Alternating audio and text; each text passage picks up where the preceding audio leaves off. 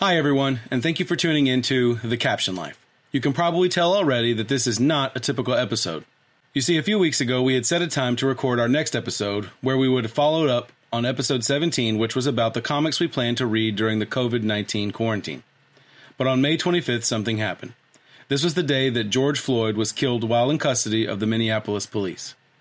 This event has spurred protests across the country, calling on local police departments and governments to end police brutality against the black community, to end systemic racism, and as a call to awareness to injustices to people of color.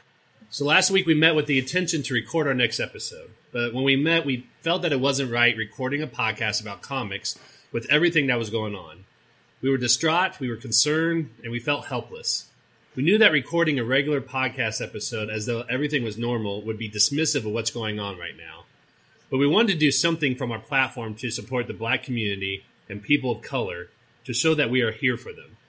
We wanted to use our voice, our podcast, to show that we see them, that we hear them, and that we want the same vision of America that they want, to live in the land of the free, free of racism, free of injustices, free of prejudices, free of oppression, free of harassment and violence because of the color of their skin. But we weren't sure how to do that at the time.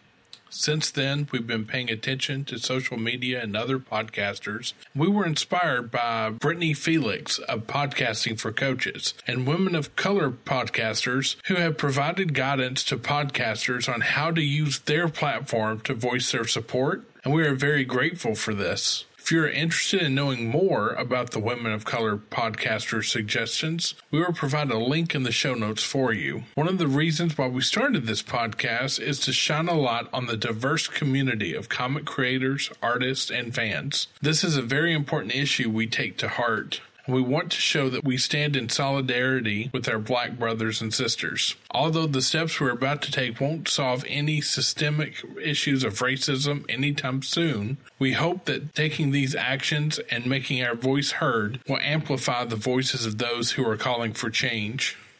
First, as a podcast team, we are making a financial donation to Campaign Zero.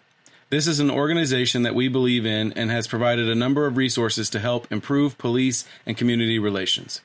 We hope that you can check them out and join their campaign. Now, this donation won't be a lot of money, but we also don't earn money from this podcast either, so this is out of our own pockets and not coming from any sort of proceeds or revenue.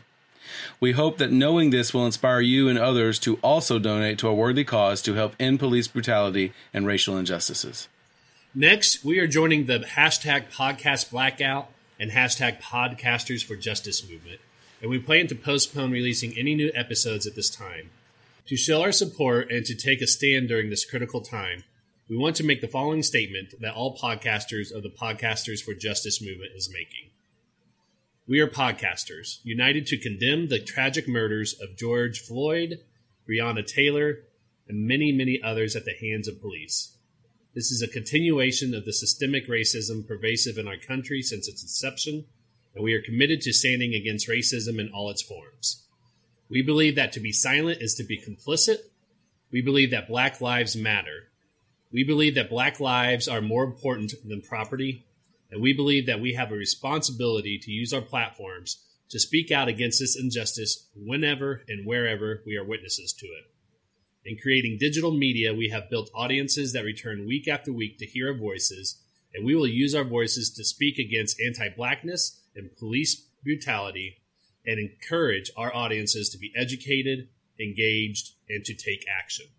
Lastly, we're going to end this podcast episode with 8 minutes and 46 seconds of silence. The same amount of time that Officer Chauvin had his knee pressed against the neck of George Floyd until his death. We hope that during this silence we can take this time to reflect on the state of our country, reflect on what we can do, and decide how we can act to support the Black community. We know that not all of us can protest right now, and not all of us can donate to charities, and not all of us know what to do right now. But we do know that doing nothing is not the answer, and that doing something, no matter how small the gesture, is a step in the right direction, still a step in helping our country become better for all.